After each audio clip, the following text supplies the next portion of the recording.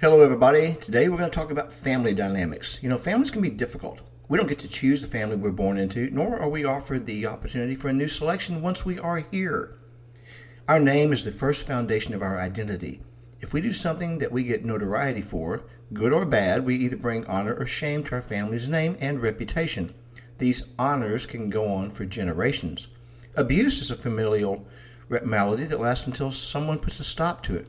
That too can last for generations. No matter the family we're born into, our sole responsibility is to be the best person we can possibly be, and we have the choice, and that is something to consider.